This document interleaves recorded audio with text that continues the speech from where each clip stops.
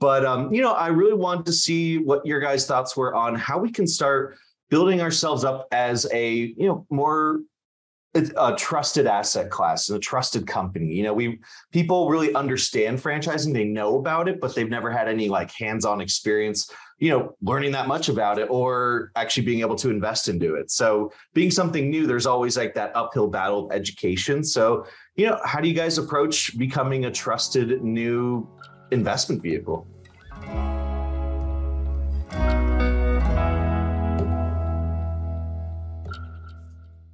Hey, everybody. Welcome to episode 44 of Business Therapy, the show where every week, Jonathan and I meet live with professionals looking to get mindful advice on their business problems.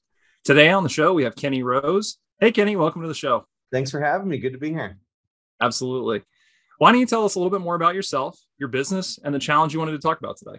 Yeah, absolutely. So my name's Kenny Rose. I live in Chicago, Illinois. I'm the founder and CEO of FranShares. At FranShares, we let anyone invest into franchise ownership as a new part of their investment portfolio. So instead of your traditional stocks, bonds, real estate, you can mix in franchise ownership with part of that and earn passive income, have equity in kind of local businesses that you can actually see, touch, and feel. That's great.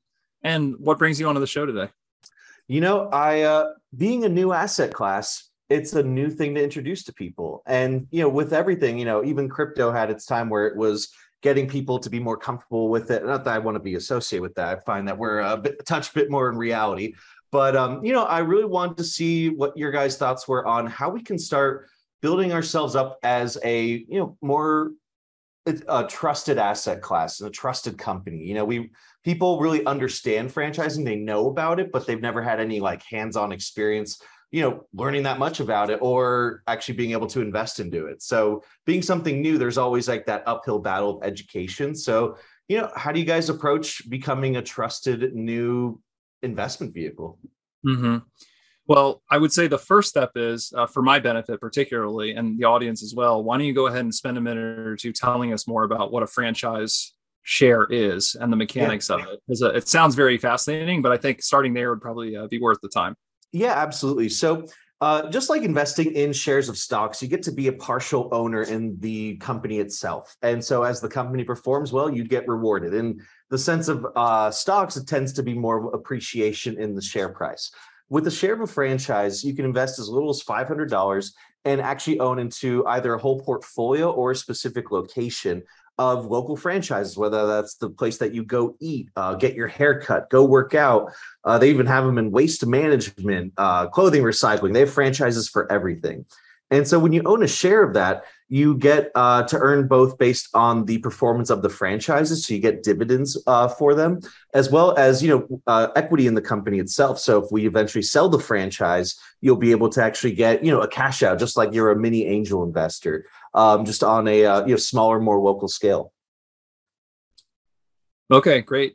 And in terms of your question, I assume, like you mentioned, this is fairly new. Why don't you give us just a little bit of the historical context? When did this come about? How did you get into it? Because especially, it sounds like you're trying to introduce this or get more exposure. Mm-hmm. But are you a year old? Is this whole idea like 5 years old? I guess give us a little of that backdrop. Yeah, we'll have to rewind it a bit. I originally got my career started off in financial services. I was a financial advisor over at Merrill Lynch. And I was doing it in San Francisco. So for one, you're very unwelcomed when you walk anywhere in a suit.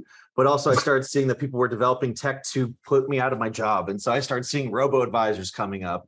And also just, if you guys have ever hung around like the wirehouse offices, it's not exactly Wolf of Wall Street. It tends to be more kind of doom and gloom. And it wasn't something I wanted to do in the long term. And so I talked to a family friend. He's CEO of a company that coaches CEOs. So I'm like, oh, yeah, great person to talk to about my next step. And then he throws me an absolute curveball. And he's like, what do you know about franchising? I'm like, what do you know about franchise? I'm thinking McDonald's, Subway, Taco Bell. And he says, well, did you know my company's a franchise? And mind you, I'd known him for 5 years probably at this point. I'm like, your company's a franchise? Like, you coach CEOs? He's like, yeah, that's a franchise. And we have a bunch of franchisees. And so that was kind of my first aha moment of like, wow, this franchise world's probably bigger than I thought. And that's a very big industry to like not know a ton about. And so he introduced me to the franchise brokerage world, which is like being a realtor or investment advisor for finding the right franchise. So, I'd help people educate them on franchising, understand their budget, their skill set, and their goals, recommend specific franchises to research, and then coach them through that whole investment process. And so I did that for a number of years there, started off in business development, eventually took over most of LA for them. And got to this point where, a lot of the conventions, they're doing stuff that I came up with originally. They literally copy and pasted some of my emails into the corporate training manual, and I'm a co-author on an Amazon bestseller I don't get royalties for. So I was like, you know what? I think I'm helping you more than you're helping me. Time to go spread my wings. And so that's when I moved to Chicago, actually, and started my own brokerage company called Sempia, and had a big focus on viewing franchising as an investment. You think of like a Supercuts.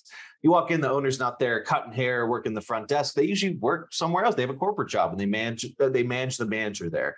And so I focused on these type of businesses while also trying to be educational and become a thought leader in the space.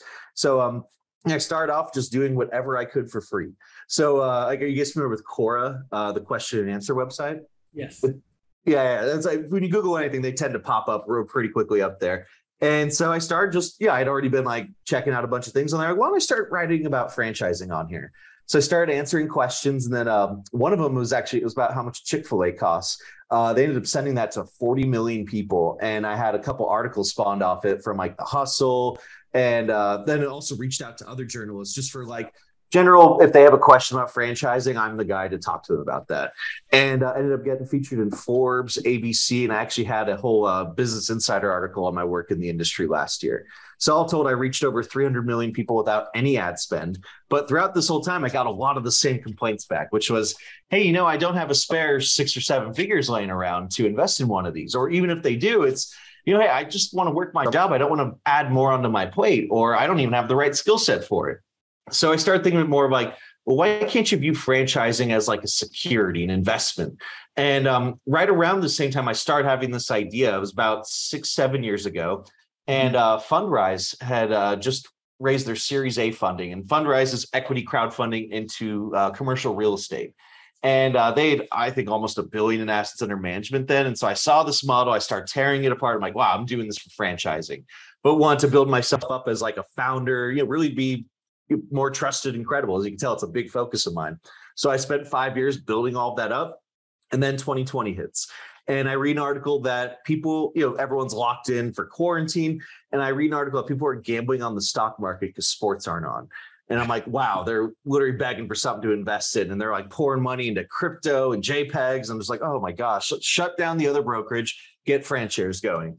And so officially launched or got formed September 2020. And went and raised a pre-seed funding round led by Chicago Ventures. We raised almost $1.5 million.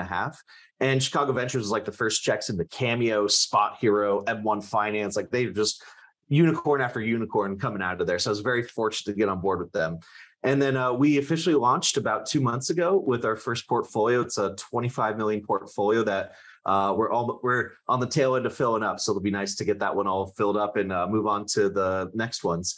And so, again, getting past that initial, what's this franchising thing? How is this possible? There's a lot of education there. And so we're trying to do everything we can to, go out and continue to be thought leaders and really just create this market here.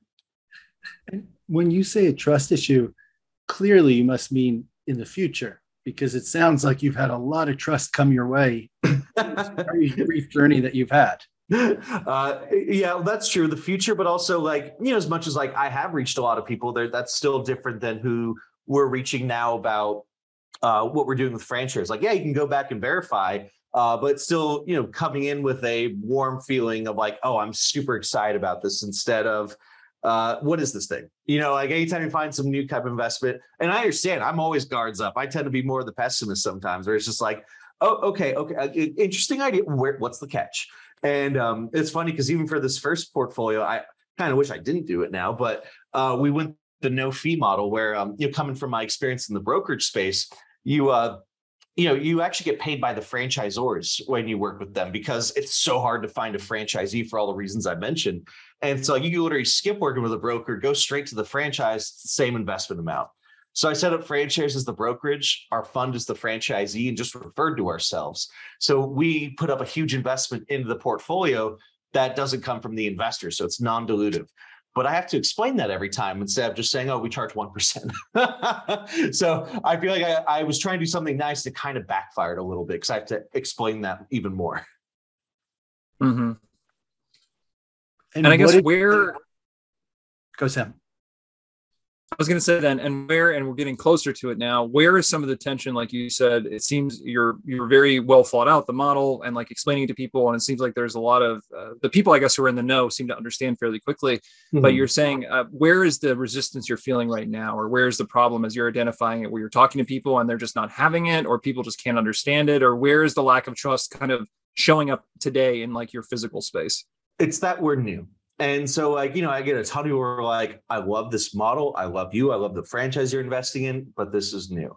And so they'll do like a much smaller investment just to test the waters, which I also encourage at the same time. But like, our average intended check size was much different than what we're getting because they're like, oh, I want to spread it out across a couple of them or see how you do with this one. And, we really want to get more of the higher volume and higher velocity of investors there. Hmm. And you've gone to them and you've had challenges? Yeah, I'd say there's definitely some where like, we're also for this fund, we're doing new locations of existing brands. And so like, they have 300, 600 locations out there, but we're doing new ones for those existing brands instead of just investing into something that's already up and running. Because frankly, like when you try and find those, you end up paying an absurd amount for it. And then because you're paying the market for someone else's work. And then if you try and get into like this brand, like, if you want to go grab a McDonald's, you can't open one in Chicago. They've been sold out here for decades versus you find those ones that are between 100 and 1,000 locations. You start new locations. That's where you really make money. But I run into people who are like, well, I want to get cash flow immediately. And, I'm not like a snake oil says, like, oh yeah, you'll start cash flowing right away. I tell them there's a ramp up time.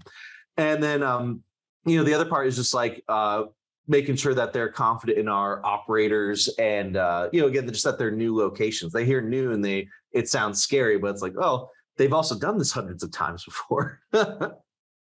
Yeah.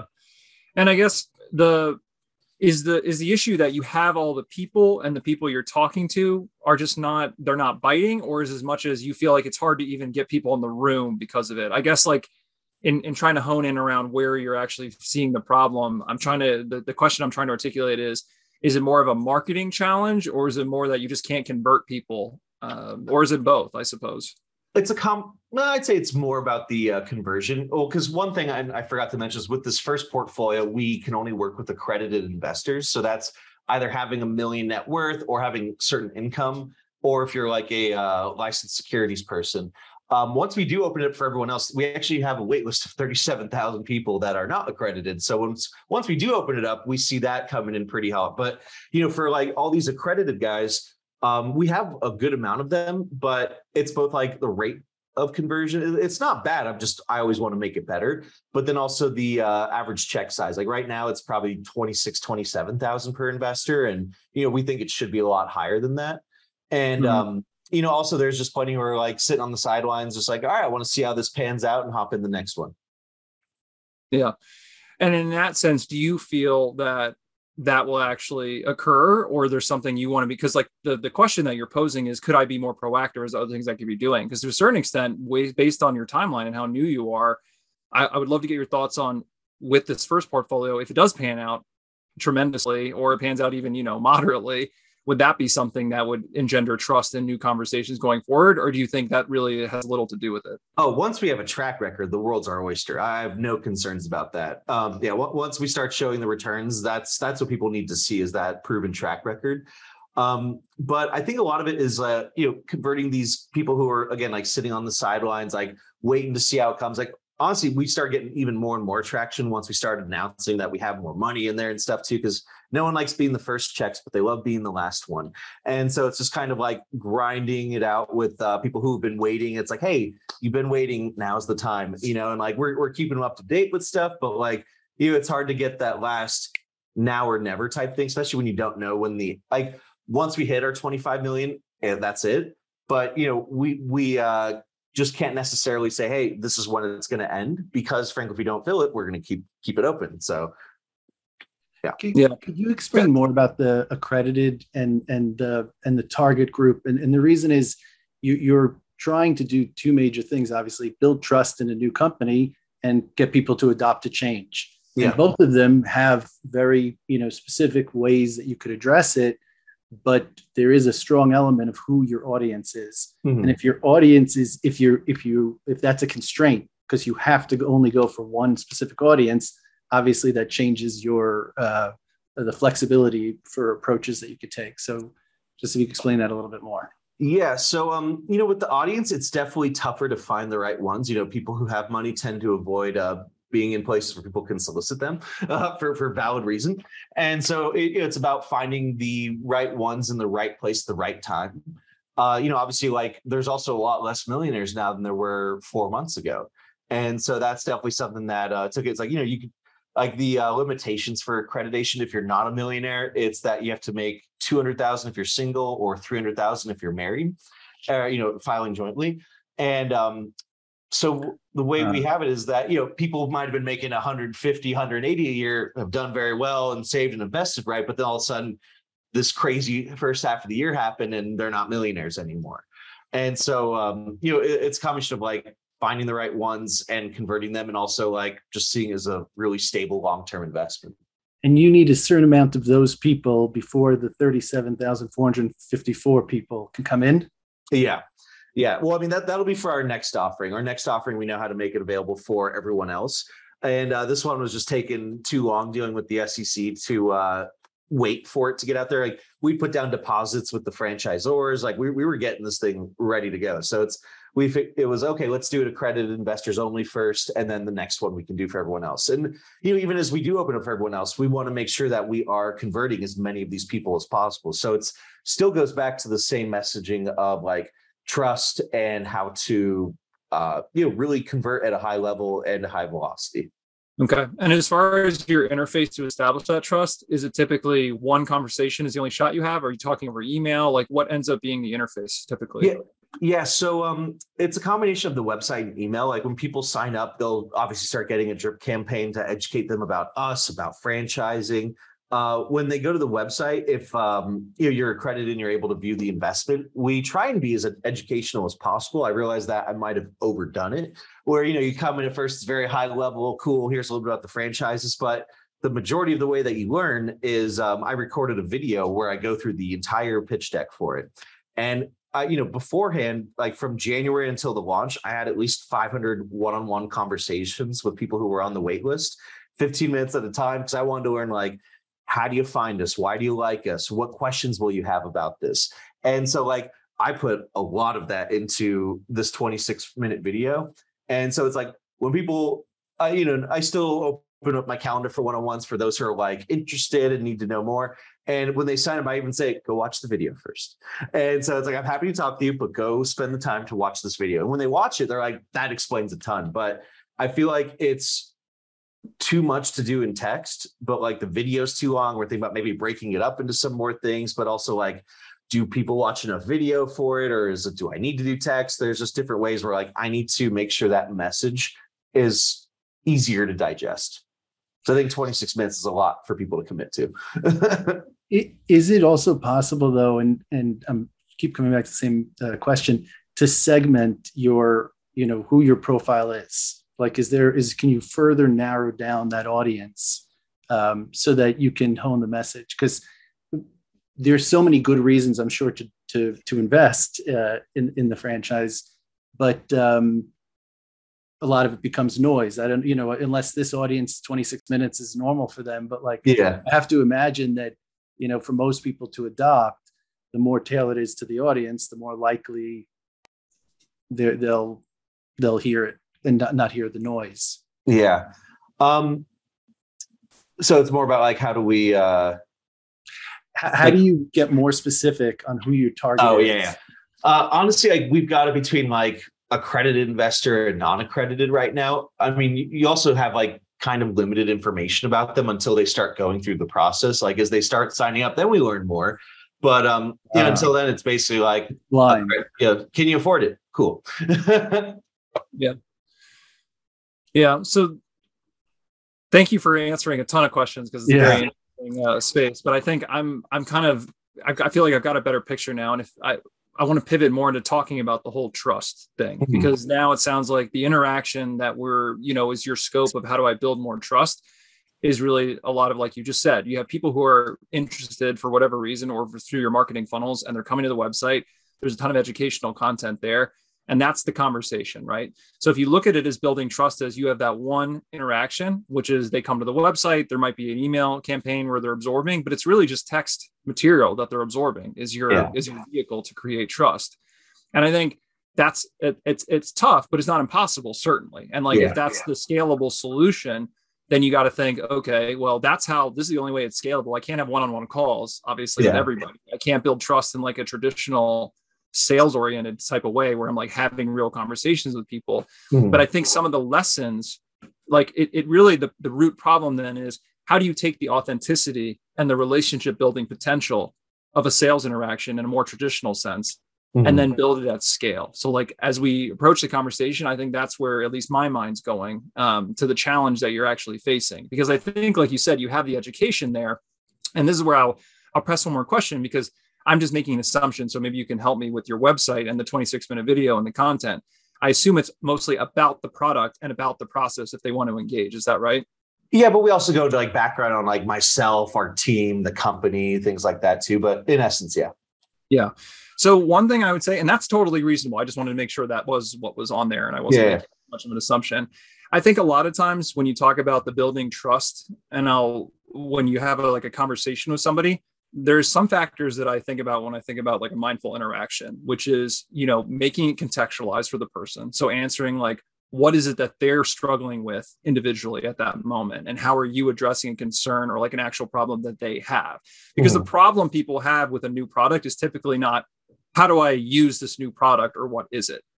Like the problem you're really trying to answer is it financial insecurity? Is it they don't have other asset classes they can invest in? Are they worried that nothing else they're dabbling in will pan out? Like, why are they here? Like, why are they talking to you? And I think that comes out much more quickly probably when you're having a conversation with somebody who's asking about what is the product, and like, but really what they're asking is, can this product meet one of my unmet investing needs? Yeah. That's a good point. It brings up something. I think I feel like we have a slide in there for it, but I feel like I kind of glazed over it. I almost feel like I was like, well, you're here, you're interested. I didn't really harp more on like why they're there, because I figured they probably know why they're there. And I didn't want to, honestly, I worry about being too salesy when you start going into that. And so, I just want to try and like walk a fine line. And so I was fairly trusting, just like, hey, you know what? You probably know why you're here. Yeah. Well, and that's where, and you can assume that. And I think this is where a lot of people, like the sentiment that you're articulating, I think is the right one. You want to avoid traditional sales, like targeting methods where you're like, what is the problem they likely have? And let me hit it really hard. But trust, to me, at least, and I think it's the business therapy model is, it's about authenticity and it's about being totally transparent and as honest as possible. Like if you think about those three dimensions about how can you, Kenny, get a message across that's authentic and represents you and your team, how can you be as most transparent, like into what you're trying to achieve and why you're trying to achieve it? And then how can you be honest about, how it works and why it works this way? And if you look at that in a conversation that's easier and like an exchange of information that you're talking about, they certainly will probably know why they're approaching it.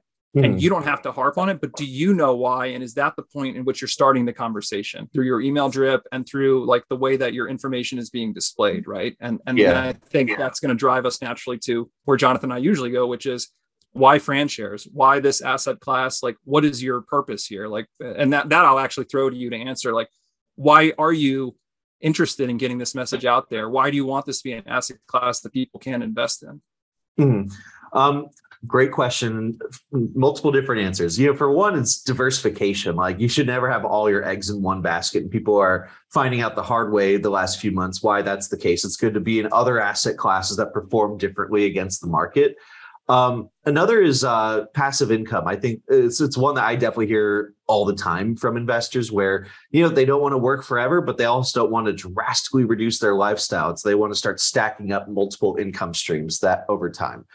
And then another thing is that it's something where people have always, I feel like a lot of them have been curious about it. Like, they've seen franchise, they've heard about them. They just have never had the ability to get involved in any capacity.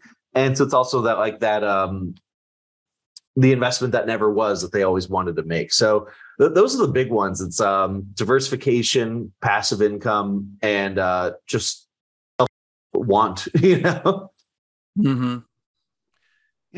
And just staying with trust before getting to purpose a little bit more, I'm coming back to it one more time.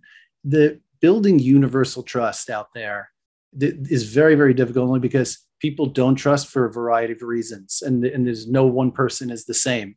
I totally agree with what Sam's saying. There's only one approach that has a universal way of creating trust, and that's being as transparent and honest as possible. Mm-hmm. And if you focus on that, that will ultimately build trust. Yeah. But I think we're also talking about control a little bit, because in a trust scenario, people fully trust you. It's because you're known quantity, they know what they're going to get.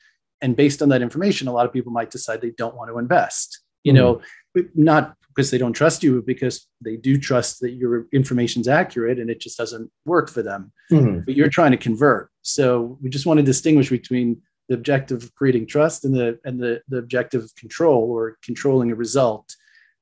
Because if you're trying to do both at the same time, you often harm the former. Because if somebody believes that your interest or your perspective is from converting them, as opposed to giving them something that's going to be good for them, it's a subtle difference, but it makes it harms trust. So that's a great point. Honestly, like I'm always trust first. Like you hear me say, like transparency is definitely like the number one thing that we aim for. Well, it's transparency and communication.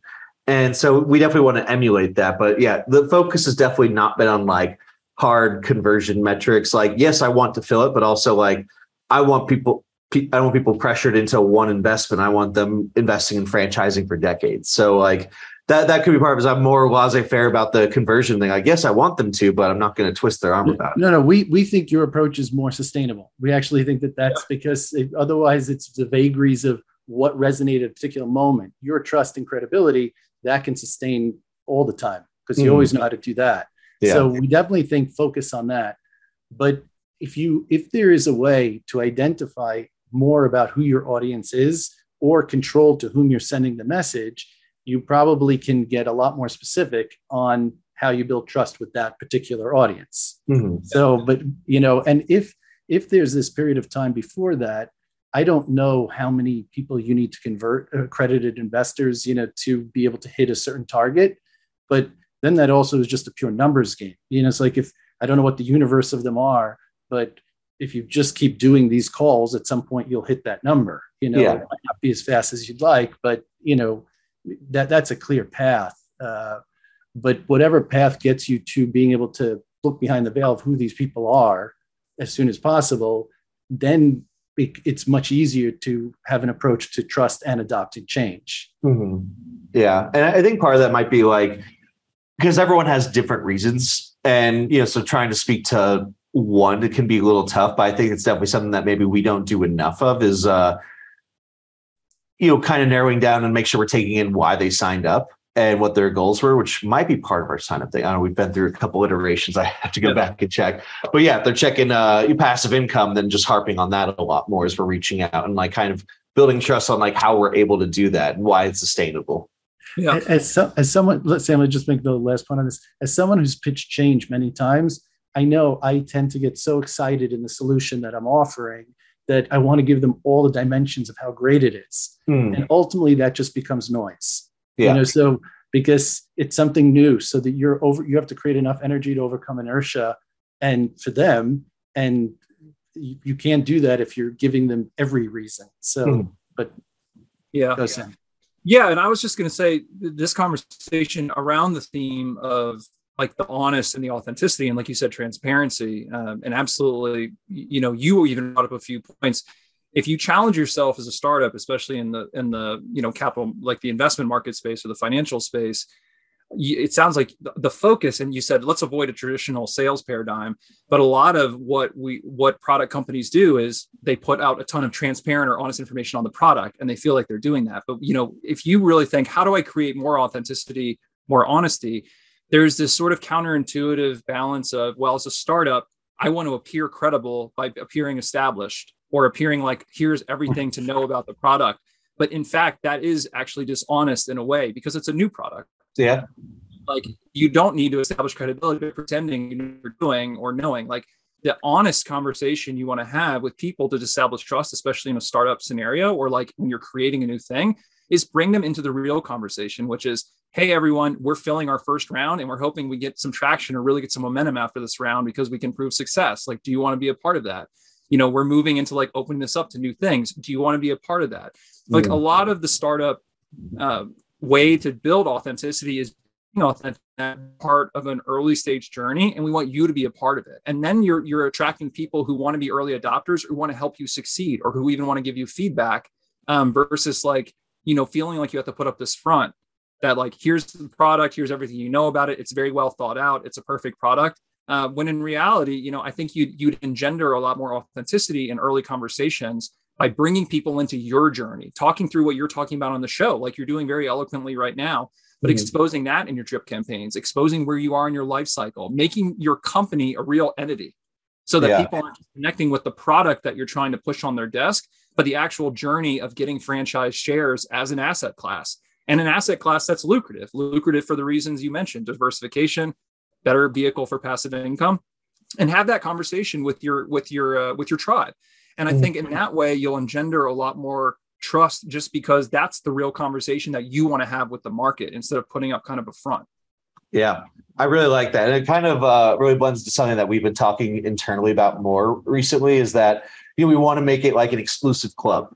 And, you know, it's kind of like, you know, you want to be like in with the gang, and we're trying to think more about like, how do we do that? And I think you guys really had something great about like connecting them more to the journey. Because we've talked about it. We haven't really like harped on it. You know, I think we've talked about like what our fundraising journey was like, but not so much like their place in it and where we go in the future from here. So that definitely makes a ton of sense. And if it changed, go Sam. You talk about honesty, and that's the tricky part of it, because like, being honest is kind of, you're being really honest with us right now, and we're having a fantastic conversation. Like, I would trust Fran Shares just because you and I are having a real person conversation, but there is no reason you can't scale that with your marketplace. And that's exposing you and your team, exposing the challenges of what you're trying to put together. And I think you're talking about creating trust. That's where people start to trust you, when you actually let them into your life and figure out what's going on. And that's that sort of conscious connection.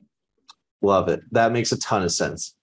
And when you had mentioned, you know, there's not as many millionaires, or it's hard to get people who are already investing, when you're just focused on what the honest answer is, it changes maybe even who the profile is. So I was focusing on trying to figure out who the profile is, but if you're being honest, you don't actually know fully with something new what's going to resonate with who. And then, like Sam said, there's a possibility that it's people who really like, you know, being in on the new thing, you know, and investing in the new thing, but you can't figure that out if you've already determined who they are without knowing who they are.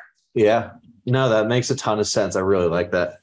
Well, and also like in terms of the tactical, like you mentioned it, I think you said it really well, diversification and kind of being part of something new, or just the passive income thing.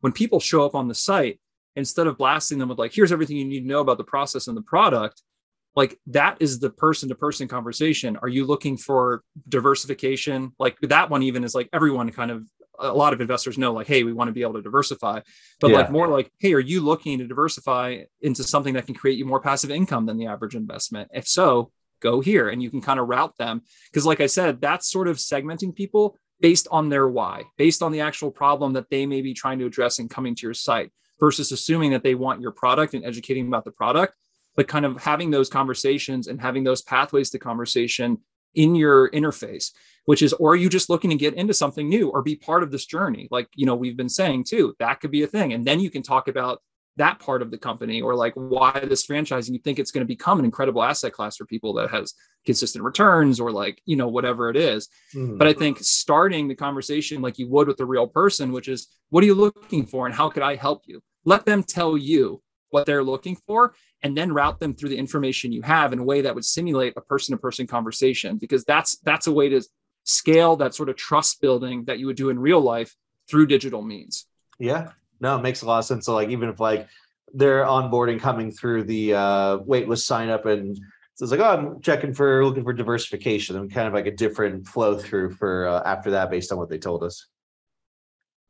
Yeah, because I think that's sort of the intelligent automation. Like from a process perspective, it's kind of, instead of having like a one-to-one with 400 people, 37,000 people, you're letting them guide the conversation. You have the information. You could have every one of those conversations. So let your system, let your website, let your marketing have that conversation with people, address their concerns, address why they should be going with you. And I think the people who have different concerns can kind of somehow interact with you and tell you that. And it doesn't necessarily have to be one-on-one, but you want to nurture that versus, like you talked about, not wanting to get into the traditional sales traps. Just having the product page is sort of the traditional sales mentality. Just like, here's information about the product. We assume you want it because this is a great product, and here's everything you need to know about it. But most people now, especially in this marketplace where people are creating new asset classes, they're creating more, creative ways to invest. The trust is going to come from knowing that you're a real person and that you have their best interest in mind, and letting them have that conversation with you. I love that. That makes a ton of sense.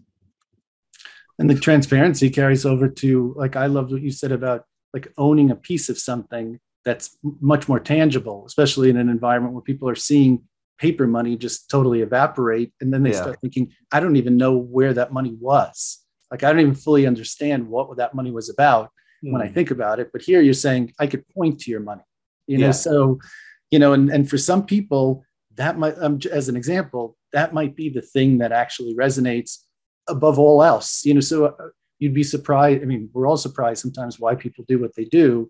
And sometimes it's not for the reasons that we think are the best reasons, but, that authentic energy that came from you, like, immediately resonated in that way.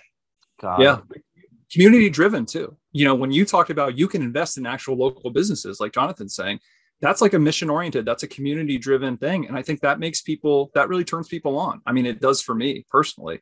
When I know money could actually flow into businesses in my community and be an investment, the vehicle or an asset for me, like, you're starting to create a mission around synergizing with the local community or the local marketplace. And I think that's really impactful for people, and let them have that conversation with you, because I think that's really part of where you could create a sustainable ecosystem that's better for your investors, but also better for the world. And I think, we always say lean into those conversations, because then also you're going to cultivate more conscious investors who really will have more of a relationship with the product. Yeah. It's definitely something that we want to focus on a lot more, is the community side of it. It's that, like, starting off with this one, like, it's a nationwide portfolio. So it's like hard to make it more community driven when it's not like a Chicago fund. Like, once we do those, then it's a whole different ballgame. But until then, it's kind of hard to drive the community aspect of your community being you live in the US. True. But Jonathan's point, I think, it is really exciting to me in terms of what you guys could do to be innovative and have more transparency, is where is it going? How is that business doing? You invest in this franchise. I don't know the nuance of the product, but is it possible, like, how that franchise is doing live, or have updates on how the investment is actually being applied, what it's going toward, because I think that would be a fascinating way to drive engagement. Yeah, so we do plan on doing that. Like, they're going to get at least monthly updates, and even besides the financial stuff, like, who have we hired, where have we broken ground on, what's some cool stories that happened at some of the locations. And so we definitely want to develop that more. So again, we've got, like, big, after this first fund, everything's great afterwards. Just like filling the first fund is definitely the toughest part. It's the uphill battle of showing proof of concept. But your objectives and how you're marketing that first versus the second are different. Yeah, it becomes very different. One, because we can work with more people besides just the accredited investors. The other is we get to point to the last one, say, hey, this isn't our first one. We'll get these assets under management. We have that type of stuff. Yeah. Well, and like we've been saying, I think getting a lot of the energy of this conversation, I think you sell it really well. You've already done the hard part. I mean, like you said, you've almost filled out that first round. I mean, it's exciting. It's really exciting. Thank you. I appreciate it. Yeah, I think sharing that excitement with the people who are following you and interested and on the wait list is that's where trust comes from, feeling like you're a real person. I mean, that's the simple answer. Like, if I had to come back around to when you came on the show, is like, how do I create more trust with people? I think a good analogy is, how do you create trust with people in your network? How do you create trust with your personal and your familial relationships? And there's no secret to it. I think we're all human beings. And that's the one thing that we forget a lot of the time across, the internet, across the building trust with people is always going to be the same. It's always going to be, how much can you actually have a personal relationship with them? and help them understand like how they can meet a need or form this idea of reciprocity. Like if you want to have somebody trust you, you need to, in every interaction, give them something they're looking for the energy of them coming to talk to you or coming to interface with you. Yeah. And I think, I'm speaking very broadly right now, but, those are the mechanics of the process of building relationships between human beings. So whether you do it across, coffee, or you do it across a website interaction or an email drip campaign, the fundamentals of what makes us want to trust and what makes us want to spend more time with each other is what we've been talking about: reciprocity, the chance to build reciprocity in some way, and then that honesty and that authenticity. And I think that's pretty much, we're just trying to apply that to your situation. But when you start looking at it that way, it should hopefully clarify. And then you can also apply that logic to a lot of situations, I think. Yeah, I'm just really good at building it when we speak one-on-one. And it's just harder you can't really translate that onto website text as much. Like I think that's my big concern. So it's like, then do you throw more videos out there, or are people even really going to care about that? Which I think they would if they watch them. And then, okay, so how do you convert people who are not watching videos and building that? Which I think you guys hit on a lot here with like, being more open about like where we are, the journey that we've done, where we're going, all that stuff. Yeah, and creating those tools for interactivity on the website, like, just the simple pathing based on what people might be looking for, breaking down the information. Like you said, the 26-minute video, you're aware that that's a lot to take on.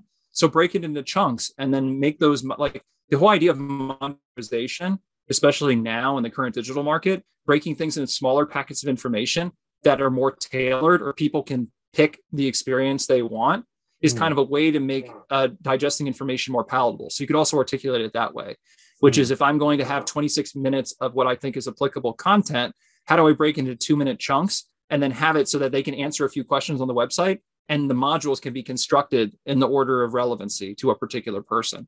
That's the way that you take like website text and you start creating a process that has some basic intelligence, and just through form answers, just through them filling in a form.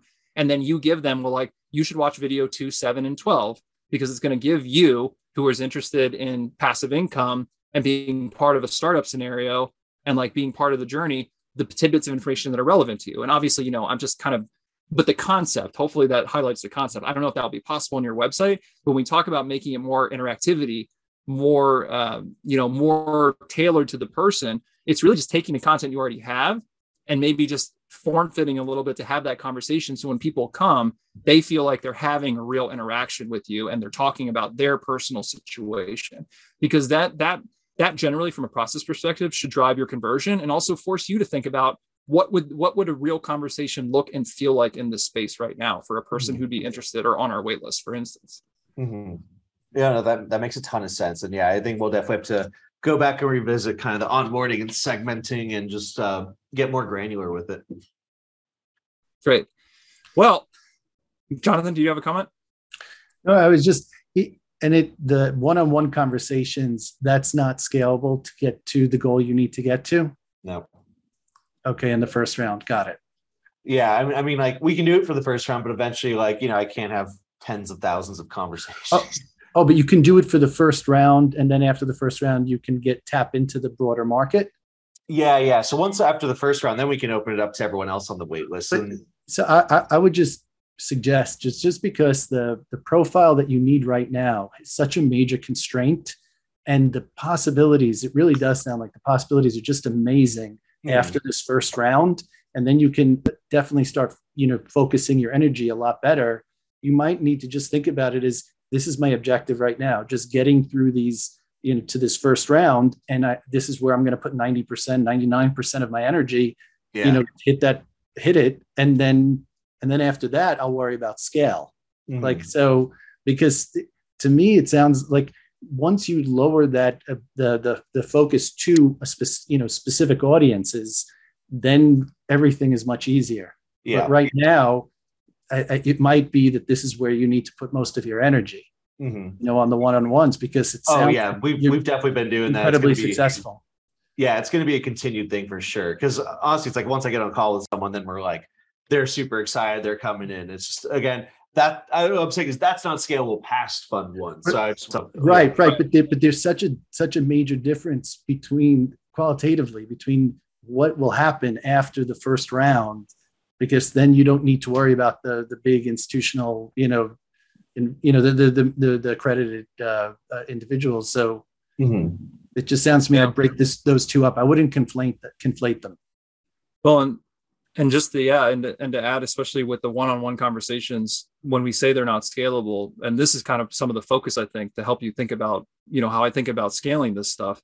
The process of having a one-on-one conversation, it can be scaled through digital means. And that means distilling the essence of what's happening in those conversations. It could be even getting waivers for having 10 or 15-minute interviews with several of your customer personas and posting them. Here's a live conversation with a person that you had, and you answered their questions and you eased their concerns. Let people watch that. Or, like I said, look at in those interviews, doing a postmortem on each of those conversations that go well. What are the questions people are asking? That's the fodder for the real process, the real scalability of the process, right? It's not about, did you get on the phone with somebody for 30 minutes and talk about the product the entire time? It's what are the questions they asked? What were they concerned about? Those are the learnings. Those are the things you write down. That was the process of communication that had the successful outcome, and distilling that into a digital process, or the text or the talking points or the video points. That's the scalability aspect. So you look at every one of those one-on-ones right now during this first phase as process data for you to understand what is the effective process, and then how do I scale the communication and the points that engender trust during that conversation through all your other assets. Yeah, and honestly, that was the point of what we did with the first video. Is I was taking things like, what are they curious about, what are they harping on, and trying to scale. I think just like I said, breaking it down into smaller videos will probably do us a lot better, and maybe seeing how we can expand that text to really resonate with people's specific personas definitely help a lot more. Cool. Well, we're getting close to time here at the end of our session. I know we've talked about a lot, and you've given us a lot of awesome information about what you're up to. Do you have, how are you feeling right now? I guess, how is everything tracking? I feel great. I'm excited. No, it's definitely been super helpful. I'm excited to start putting some of this into motion. Great. And then do you have any last minute burning questions or comments for us or the audience? No, I'm just glad I could come on board and get some great advice from you guys. This has been great. Awesome. Well, I will say it's been fascinating to learn about what you're doing here with FranShares. We really appreciate your time on the show this week. And for anyone listening, if you have any comments or questions for us or Kenny, feel free to use the comment section. If you or anyone you know would love to come on the show, we'd love to have you.